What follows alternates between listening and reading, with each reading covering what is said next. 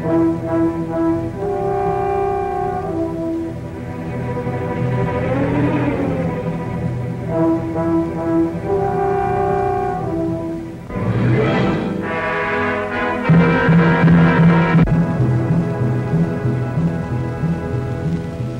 bring your guns to town, Ja. Leave your guns at home, boy.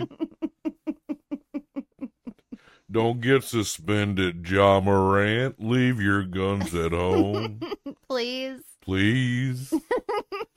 Welcome to Movie Humpers. I'm Angela. I'm Bob Sham, and the sounds if you hear the sound of like legs, calves getting licked all over. Or heavy breathing. It's my bitch down on the floor. My dog. Yeah. This is my dog. Sometimes they snore. Did you know that movies are gay? I know that movies are totally gay. Yeah, they're pretty. I'm happy about it. We have been watching some gay ass shit this month. I love it. Some of it's sad. We're going to get into some sad stuff later this week. There is some sad stuff. But this movie is directed by a fellow by the name of James Whale. Who is a gay man. Openly gay in his time. Love that. He didn't go... You know, it was funny because a lot of people knew he was gay that worked in the movies, in the orbit, but they forcibly don't talk about it. Mm-hmm. Like, you know, reporters and shit knew. And he wasn't, like, getting in front of microphones in town halls declaring his sexuality. But he didn't hide it at all. So the idea that, like, they could have wrote articles being like, this is a gay man. But they didn't. Mm-hmm. Why? Because they wanted to hide it? Because they were like, was it because they just didn't want to talk about it? Excuse me. I think you just didn't talk about it. Unless you wanted to scandalize someone. And, I mean, he was good. He had like a lover that he would hang around with openly. I love that. And you don't even tell me that the guy who played... Maybe he was just a nice guy and people were like, why are we going to do this? Ernest Thesiger in this movie, who played Dr. Pretorius. Oh, Dr. Pretorius is so gay. The character, at least, is that guy not was, the man. That guy was James Whale's mentor in the British theater. He brought him in. James Whale did not want to make this sequel. He made Frankenstein. We all know Boris Karloff. A Boris Karloff performance, really well done, makeup looking really good. We know the story. Mm-hmm. But at least I'm very familiar with the Frankenstein story. Mm-hmm. And while their performances and everything in the first one are good, I would say that compared to this movie, the sequel, Bride of Frankenstein, that we're going to discuss today, directed by James Whale, starring Boris Karloff, Elsa Lanchester, Valerie Hobson, Ernest Thesiger, Colin Clive, who played... I don't know why they don't call him Victor, but he's Henry in the movies. Yeah. In the James Whale movies. I don't know why. I don't know either. Is it because it's too German? Is he Victor? When literally everything else is German as shit? In the book? Yeah. I don't know then. Yeah. Don't you remember the Kenneth Branagh movie, Mary Shelley's Frankenstein? No, we talked about this. I never saw it. Yeah, but one of the things is, too, that first movie was a lower budget. It was one of his first films. And also... amongst like the first 5 or 6. Bride of Frankenstein, he did not want to do a sequel. They wanted to do like Frankenstein 2, basically. And he said no to it. And then this idea finally came up, but then it sort of turned into like a passion project for him because he actually gave input on the script for this. Because this wasn't a story that existed. It was made up for this movie. We had very specific demands to make the movie, and when most of them were met within the bounds of a very heavily coded Hollywood, I think it became something that was interesting for him. Well, and everything he wanted to do, he'd be like, so Mary Shelley is a character at the beginning of this movie. And then the actress who plays Mary Shelley also plays the Bride of Frankenstein. Yeah, and Elsa Lanchester. Yeah, and apparently he said that he wanted that to happen and he was getting pushback. And he basically said, if you don't let me do it, I quit. Yeah. And he did that multiple times. Yeah. Like, he was like, if you don't let me do this, I quit. Let me bring in my mentor or I quit. Or I quit. I love that. Yeah. Just like fucking swing it around, man. So, I mean, you got the clout, use it. So, comparing Bride of Frankenstein to its original, it's definitely a lot more Bride of Frankenstein is a lot more off the rails in terms of story. Yeah. Because in the book, Frankenstein is like, make me a woman. And Victor Frankenstein in the movies, Henry, at the last minute sabotages the whole project. And in the book, Frankenstein actually strangles Elizabeth to death. But in Bride of Frankenstein, it's not like that at all. No. It's like James Whale is just going and the writer, William Hurlbut, they went in a different direction. But I think the thing about it is that, not to say that I think the first Frankenstein is bad, I don't. But Bride of Frankenstein, but the first Frankenstein is actually kind of boring compared to Bride of Frankenstein. And Bride of Frankenstein, you can tell the budget's bigger, the set design is more on point. I think the Boris Karloff performance was probably a lot more scarier in the first one. Yes. Yeah, for sure. Because the monster speaks in Bride of Frankenstein. The monster speaks. Henry Frankenstein is nursed back to health. He's engaged to Elizabeth Valerie Hobson. And his professor, his old professor, that's Septimus Praetorius. Yes. And allegedly, this is James Whale's mentor in, like, British theater. They had someone else who was going to play the role, and then it didn't work out, and he's like, I'm bringing this man in. And allegedly, James Whale asked him to play his character as gay as possible. My experiments did not turn out quite like yours, Henry. But science, like love, has her little surprises. You know, the Book of Frankenstein, the character of Dr. Frankenstein is kind of annoying.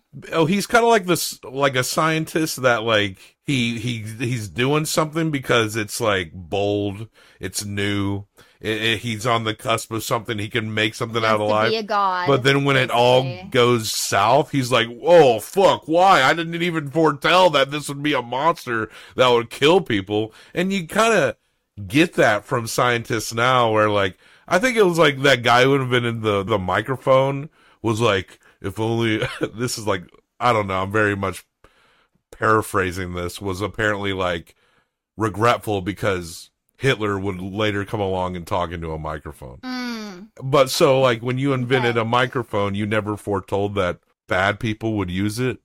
Well, that's like the atom bomb.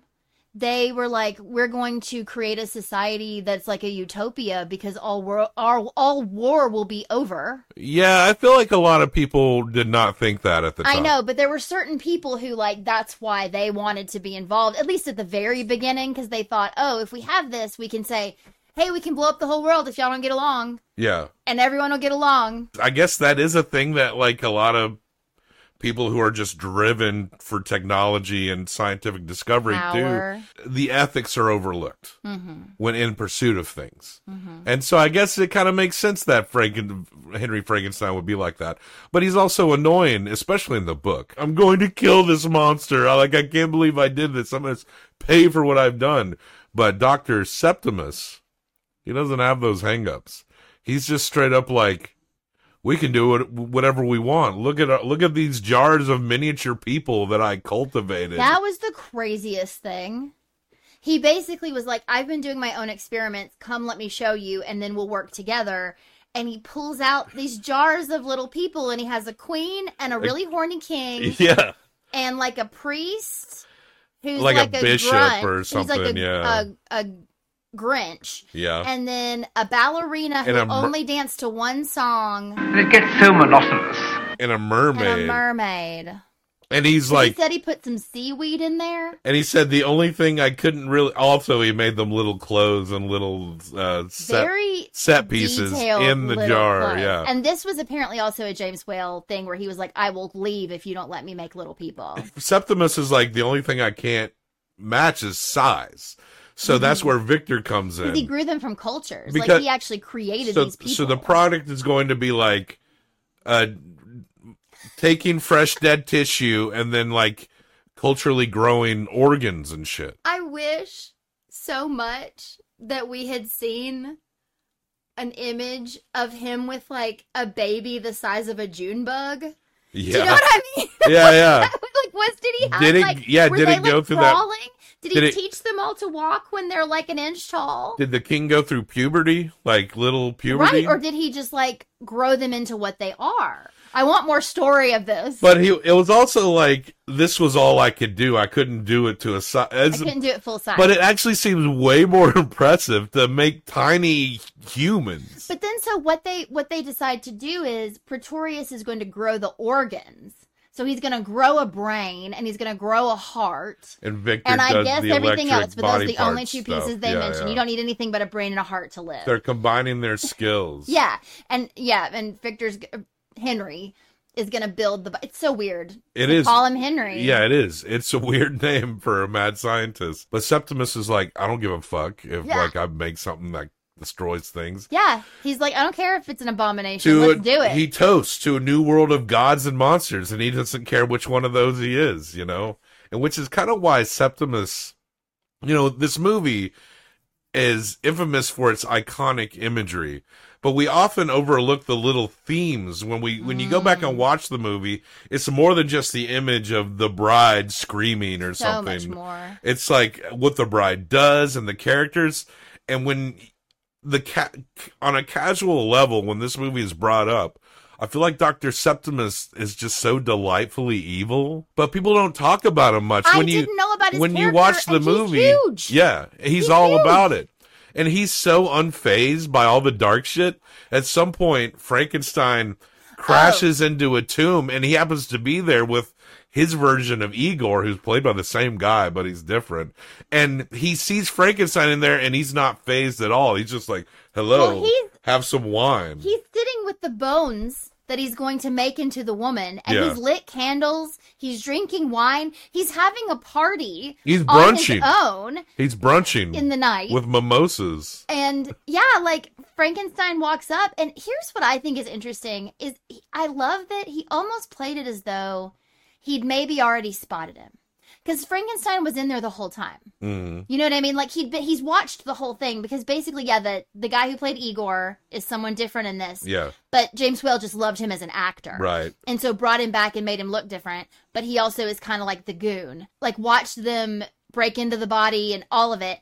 And then, yeah, it's almost as though Pretorius Septimus already knew he was there and was just kind of waiting. Because he just turns and he's like, well, there you are. Yeah. And then this is what I love so much. In that moment when they're talking, you know, he's like, are you going to make a woman? And he's like, yeah. And Pretorius asked him, what was it like to be dead? Or something like that. I can't remember how it came up, but it was, do you understand who Henry Frankenstein is and what you are? Yeah. And he was like, yes, he made me alive from dead. I was happy when dead. This comes back around at the end. But there is this whole idea, like you're talking about these like other themes that don't get talked about. Frankenstein, within himself, knew that he shouldn't be alive. Yeah. He was like, I am not happy. I was okay. And everyone's freaking out at him. And sometimes he's like... And he's scared. He's like dude from Of Mice and Men, where like he freaks out and will hurt things. Absolutely. But he doesn't want to hurt things. Well, isn't that what happened to the little girl? Yeah, yeah. Oh, I can't remember if he like it was an accident or something. I think it was an accident. But like... But if I remember he kills correctly, her parents at the beginning of this well, movie. They're going to make sure he's burned up, and like he straight up drags him into the pit where the whole thing collapsed. Like, and they both drowned. Yeah, just like their daughter drowned. So he killed that whole fucking family. Insane. He is a serial killer.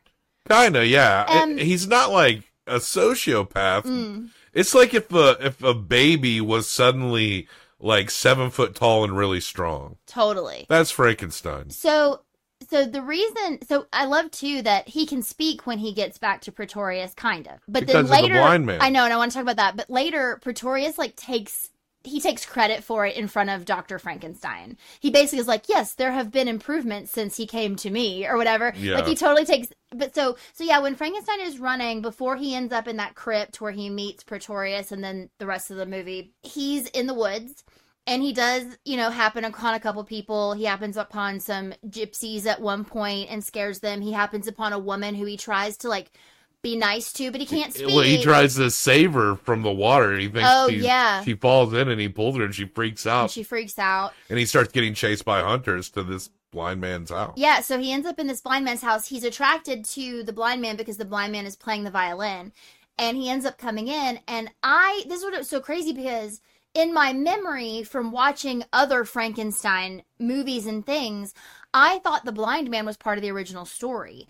And I know without going back, I can't remember, but I thought it was interesting that maybe they took him out of the book and put him in this one. Yeah. But that's always been such a big part of it to me, because that's the beginning of the humanization of Frankenstein, is him actually making friends with this man. You know, there's a lot of there are like gay undertones in this with like Pretorius and Frankenstein working together.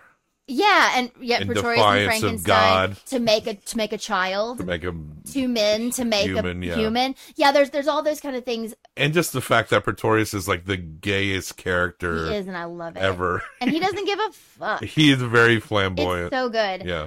But yeah, so when Frankenstein is there with the blind man teaches him a lot of things. But when they're basically first figuring teaches it him out, to talk. He's the one that teaches him to talk. He does. But when he's first figuring out that he's trying to say to Frankenstein, like, I can't see you, I'm blind. And he's asking him questions, and Frankenstein is, like murmuring because he can't speak. And he at one point says, oh, I can't see and you can't speak. He was like, are you maybe also afflicted like me? Maybe we can be friends. And we were talking, I feel like there is a little bit of that sort of at the time. It's like parallel to like a gay culture at the time, where it's like, you can't really just come out and say, do you like boys? Do you know what I mean? Yeah. Like, you almost have to like hang around someone and like very tenderly and carefully at some point be like, are you like me? Are you like me? And so there was that moment where he's like, you're like me. Yeah. And so we can be together. Yeah. And we can be happy. And I've been so alone, and you've now been sent to me. Now, there's also a lot of like very stark, like Jesus on the cross, religious undertone, like imagery in this, because even at that point, like, the blind man is praying and thanking God for like bringing him this friend. The lighting in this movie is amazing. We did watch a little bit of a documentary that explained the sets are unreal, gorgeous, but they explained that like the makeup that they did for this movie was really a big deal for the time, because the monster makeup, and the reason we all now think that like Frankenstein is like blue or green, right? It is because they made his skin that blue color so they could light with blue light and make him look that white. Make him look and everyone brighter, else had like red makeup on, basically to make them look alive. Interesting. Which I thought was so fucking cool. I don't know, I just thought that was really neat. But then, yeah, the way that and there's this, I can't remember the term, but there's a term for it that's very like stage lighting, where the foreground and the person you're supposed to be looking at is very brightly lit against a very stark, like a dark background. And so you get those moments, like even in that, like when he's praying, then it goes up and the only thing that's like white light is like Jesus on the cross. The cinematographer, John Mescal, insane. He had a really keen, the way he set everything up and framed everything, it's really well done. Yeah. And apparently Mescal was like a seriously alcoholic. Like, he had to go get his ass picked up. So he's actually doing all this shit like sloshed off his fucking mind. And the guy who plays Dr. Frankenstein, Colin Clive, he literally would drink himself to death like 2 years later. Yeah, this was his last movie, or one of his last movies. Yeah. He wasn't on screen much after this because he had his extreme alcoholism. And all these guys are like British stage actors, the vast majority of people, and like they're rolling their R's like crazy. Beautifully dramatic. The crudest, savage exhibition of nature at her worst without, and we three. We elegant three within. The beginning bit where it's like Mary Shelley and Lord. So we didn't talk about that, but that's what's so interesting about this movie too, is it's not in the book, and they actually even say in the movie that this is not part of the book. Right. And she, it's Mary Shelley is sitting in just a mansion, like a mansion with Lord Byron and Shelley. Percy Bysshe Shelley. Thank you. They're kind of, Lord Byron's talking about her story, and it does this cool thing where it like kind of flashbacks to the previous movie, right, and shows like bits of what happened before. So honestly, if you never saw Frankenstein, you didn't need to. They tell you enough. Like, they tell you enough to set up this story that you could just come into this fresh, which I thought was interesting. Well, they set up like this story's being told to Lord Byron and Percy Bysshe Shelley. Yes, but I'm saying before that, Shelley. He tells the story of Frankenstein. Yeah. Like, quickly. And then yeah, she's like, well, that's not where it ends. and it's a stormy night, And they're like, he's "Ooh, like, do "Ooh, you tell." want to tell us?" And she's like, "Yeah, I'll tell you. I'm kind of in the mood." And so then it launches into this story, and I don't know, I love that setup.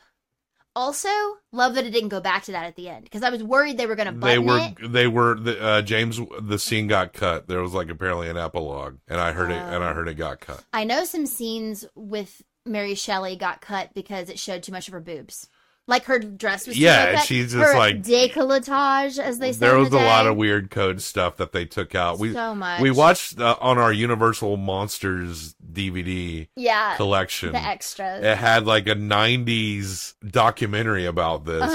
Who fucking did Hellraiser? I'm blanking on his name. Barker. Clive Barker looking like a road manager for NSYNC or some shit. He just had that look. Gold jewelry. He had that look. Yeah. The only thing that was missing was him dyeing it bleach blonde, but he just had that.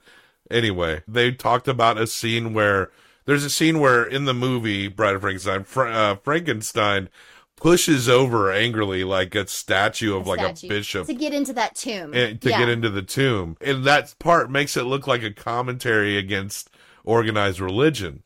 And in the documentary, they were talking about how it was written that there was a scene where Frankenstein was going to approach a life-size crucifix of Christ. That was in the background of that statue scene. And apparently it was written that Frankenstein would go up to that life-size statue of Christ crucified and try to get him down. And the codes were like, no, no, no. And then they were like, okay, we'll just have him angrily push over the statue of a bishop. Which means he doesn't give a fuck about. And the code, because the first one was like showing him compassion for this being who other people like came and attacked and took his life and went after, just Didn't like people were going after him. But no, you can't have that. But imagine if that scene was in there. This movie's already very well regarded. That would have been one of the greatest scenes in the history of cinema. Yeah. Having a Frankenstein, just a confused Frankenstein, try to rescue a statue of Christ from the cross. Yeah. But the codes were like, being no, persecuted like him. That's way too compelling. A Even man though who was also resurrected. and it wasn't like sacrilegious at all. But the codes were like, no. But that scene where you angrily push over the statue of a what they put in instead. Of a fucking bishop, yeah, that's cool. Also, the one that looks like you're angry at all of religion, that seems fine. Also, when Pretorius and Dr. Frankenstein are talking about making this woman, and he's still trying to convince Frankenstein to do it, he talks about how, like they could be gods, like we were talking about, like they could bring life. And he makes reference to the Bible, talking about all these stories that you've heard in the Bible. Well, originally the line he was going to say fairy tales, like he was basically comparing the Bible to fairy tales. Yeah. But they made them not say that because they thought it was bad to compare the Bible to a fairy tale. So they just straight up say, like, the Bible's ridiculous, basically. Yeah, yeah. And that's worse. He uses the worst Bible stories, but he says it with, like, this dripping disdain. That's kind of an interesting thing with the Code era Hollywood, is that, in a way, when you see a great movie from that time, it's in spite of all this pressure against it. Yeah. So sometimes you get these boundaries, but of course these are rules where people are reacting to the way they think people will see things. So the rules are just like stupid and make no sense and are often replaced by something that contradicts what they claim they're going to be against, like what we just talked about. The Christ thing would have been so profound and beautiful. They just didn't see it that way. And it's like, you guys are kind of stupid. Yeah. But totally. And I mean, James Whale had a lot of demands, but he, like every other director at the time, were under the guides of these codes. But he was really smart about the way he answered to them. Sometimes the boundaries can help create like an interesting creative product. Sometimes when you see where you're at, it makes you think about things different, and maybe you do something in a way that you wouldn't even expect. Sometimes if you have all the freedom in the world, like you do get a little lost in yourself, a little confused. For sure. I also know there's stories, I can't think of the movie right now, but I know there's been films made where they'll push it farther than they really want to, so that the thing that's really bad will get cut, and they'll keep the thing that they really want. And I think that's fucking brilliant. Like, game the goddamn system, But yeah, I love that his answer to both of their critiques actually was worse Yeah, than what they wanted him to cut out. Yeah. They cut out compassion. You know what I mean? Yeah. And added a slight on organized Anger. religion. Yeah, it's insane. Henry agrees to work with Septimus. Because With Frankenstein, they kidnap Elizabeth, his fiancée. on the night they're leaving for their honeymoon. Who's played by Valerie Hobson, who was apparently Who is 17 years 17. old in this movie. Insane. She looked like she was maybe in like her early 23, 24, Yeah. which would have made sense. When she puts on that little outfit where she thinks they're gonna go off to a different castle right before she gets abducted. Yeah. Like that outfit, she looks like she's in her 30s or something.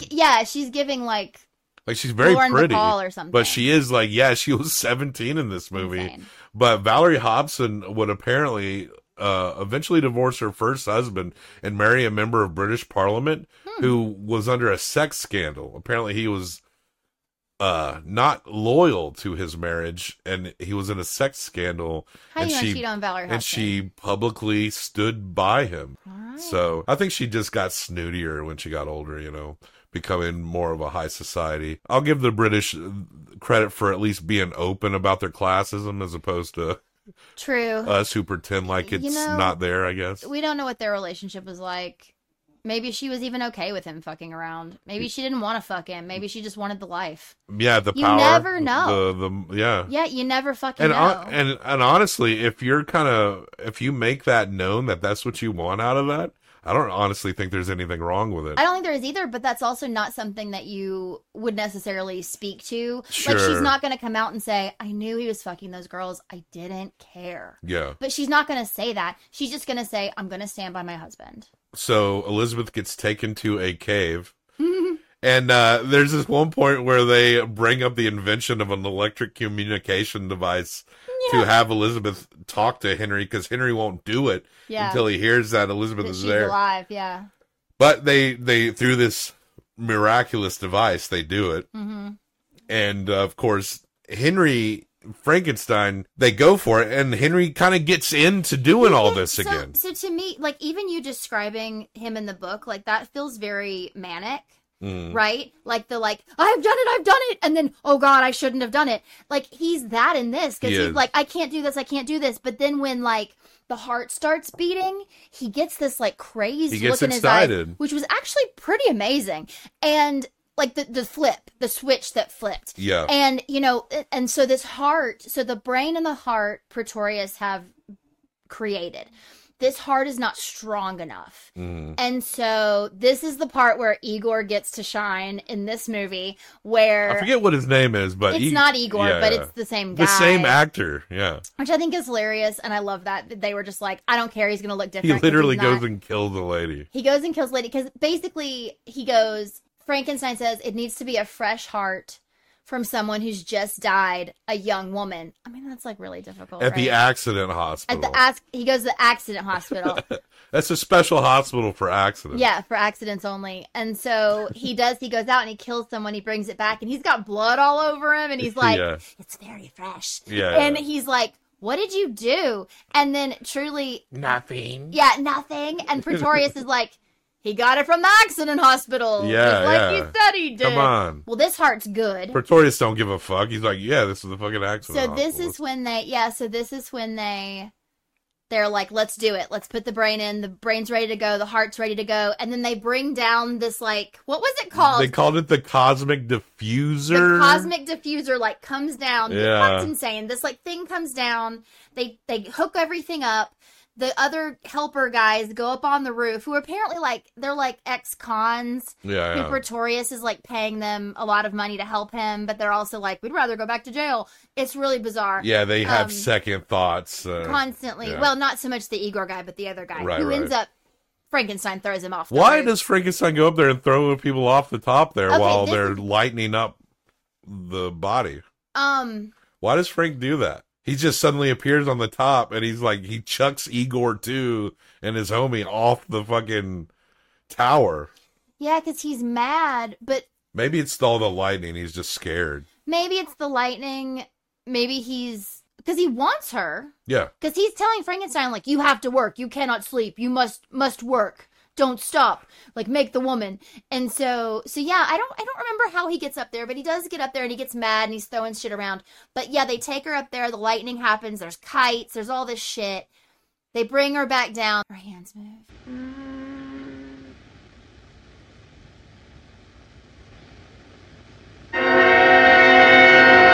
She's alive! Alive! And he does that, and that's the one I know. Like, that image of him yelling that she's alive is the one I know. And apparently, like, they have Elsa Lanchester, like, bound up. Yeah. And she was like the mummy. She apparently could not move. Like, she was bound like that. We saw an image of her drinking tea in, like, a chaise lounge. Yeah. Because her legs were just like... And there was, like, a body double who was trussed up and couldn't handle, like, it was too, claustrophobic. Like, she was in that getup for a while, and it was tight. It really squeezed her form. I mean, she looked good. And then they unravel, and she's wearing, like, this white... She still has the bandages on her arm. Yeah. So they don't let you actually see any of her skin except neck up and her hand. And she was actually inspired by, I had read on some trivia, she was inspired by some swans at some park in London. She talked about this in that documentary. Because they hiss. Yeah, because so if you watch her, and they showed this again in the documentary, like the way she's moving is very bird-like. Like she's like... And yeah, when they get mad, they hiss when they feel threatened. She's only in this movie for 5 minutes, but she makes quite an impression. And yeah, so Frank is immediately... This is what's crazy too, though. Because he doesn't have any social skills. Why would he? Yeah. So he immediately is like, mine!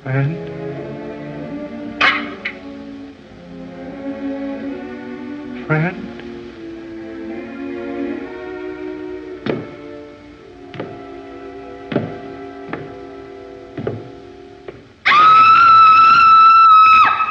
And she screams. She sees him and she's like, no. And that's kind of a part of the retroactively seeing this as a very gay-centric movie, is that they make this woman to be the bride of this monster. She sees this man who is essentially like her, but opposite, like her Adam, she's Eve. And she's like, she says no. She's like, nah, I'm good. She's Lilith. Yeah. She's like, nah. The assumption that just because she's a woman, she's going to want that man, gay or not. And her name is literally insane. They only call her Bride of Frankenstein, and she's like, nah. She's like, I'm not. Now, I heard that they're going to remake Bride of Frankenstein with Scarlett Johansson. I don't know if it's still going, but apparently it's going to be like all that stuff will be at the beginning and it'll move on. That's not going to be as subversive as like this was, you know? No, not at all. It was almost like a revelation that she was actually like, because when you see other pop culture that just inject, like in Hotel Transylvania, Frankenstein's wife was, but we never really talk about the fact that when they talk about Bride of Frankenstein, I was like, no, she actually rejected Frankenstein. Mm-hmm. She didn't want to be with Frankenstein. So that movie will expound upon that. It's not going to be different in the way it was different then. Yeah. Because there was so much about this, and maybe it's just looking back at it with modern eyes and sensibilities. But you kind of do see between the subtle undertones of this whole thing about how gay it is and a woman rejecting the man that she was literally designed for. Like, that's a powerful thing. That's what's interesting to me, is it happens so quickly that she rejects him, and then he immediately is like, she doesn't want me. Yeah. She doesn't want me. She's never going to want me. And then he says... Elizabeth shows up. Elizabeth shows up. She freed herself from the cave. Yeah, she got away. Up. She's trying to get Henry Frankenstein out. And yeah, Frankenstein's like, you go. Live. You live. And then he says to Pretorius, you stay. We deserve to be dead. Yeah. We belong dead. We deserve dead. We deserve dead. Something like that. Something. And then he presses a lever that destroys everything. Why make that lever? I don't know. But you pull the lever and it destroys everything. And that whole tower was Septimus, the bride. It like crumbles. Frankenstein. It goes... And, you know, I guess if someone wants to make a new... I understand the idea of someone being like, I love the Bride of Frankenstein. I want to make an homage. I want to posit that she gets out. You know what I mean? And then she goes and, like, becomes so much more than Frankenstein ever was, And I is get an independent woman, whatever. and that does go along with the idea of Absolutely, the rooted idea of her. It's just not something we need. Like, what makes me so crazy about all these remakes? Like, we were literally looking at a list of remakes last night. The thing that makes me crazy with most every remake, I can't actually think of one that is better, is that just put forward the old brilliant ones. Yeah. Like, re-release Bride of Frankenstein. If they showed Bride of Frankenstein at our local theater, no one will go see that. I mean, they have to do it at art houses, right? Sure, I get that, but and it's you're just like, and you're likely to see it there. It could show up this Halloween. I'm saying we'll at the go if Bell they Court. do. Sure, and I get but what they're not going to go see this movie. I know, but they would go see it if Scarlett Johansson was in it. And look, she'll look great. I'm hearing about kids that like won't watch a movie made before like 2000. Back when we were kids, it would be like, you heard people be like, I don't want to watch anything in a foreign language. Or I don't want to watch white. anything I don't in want to black watch and white. I think Now- I went through a phase like that for a hot second. Now kids aren't even, now there's a lot of kids who are like refusing to watch anything before like 1995. Like 80s movies are being called old movies now. And I mean, we're getting older. Yeah. But I think It just makes me sad.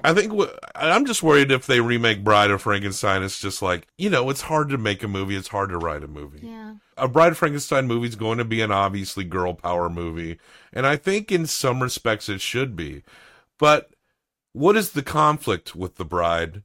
How does that pan out? What is faulty about the bride? And I'm not talking about being dead and trying to figure out her world. What are things about her? Because Frankenstein is layered, He's like actually pure-hearted, but he's also very dangerous when he gets freaked out. He's super strong. What is the bride like? Is she going to accidentally drown a little girl, but also be like, want to be free from the trappings of the men that are chasing her and want to kill her? Writing something that is like beat by beat what you feel like is a moral representation is not the same thing as it being good. And it's not the same thing as being clever. And we're kind of criticizing a movie that hasn't been made. And I don't know, since that Tom Cruise Mummy movie, they may have and COVID, they may have put a stop to the dark Universal Monster remakes. I don't know. But I'm just worried about it because there is something so crafty about it back then. And what were we going to get here? Just something just covered in CGI and stuff. Like, I don't know. I'm just skeptical is all I'm saying. I get that. But because I think this movie is better than its predecessor. This movie is so good. And what I love about this movie is that it is, like with the Frankenstein and the Blind Man, it is sincere. It is subversive in terms of how the bride reacts and how Septimus is and like the little undertones of gayness, because movies are gay. And the abominations of those tiny little people. It's creepy and it's bonkers in the best way. Like, it is kind of a crazy ass movie, but it's not like so off track you can't appreciate what it is. You're not like reeling from like, what the fuck is this? No, yeah, but even we haven't even talked about the bit characters in this that are like amazing, like Minnie. Oh yeah, their servant. Who is a fucking scene stealer.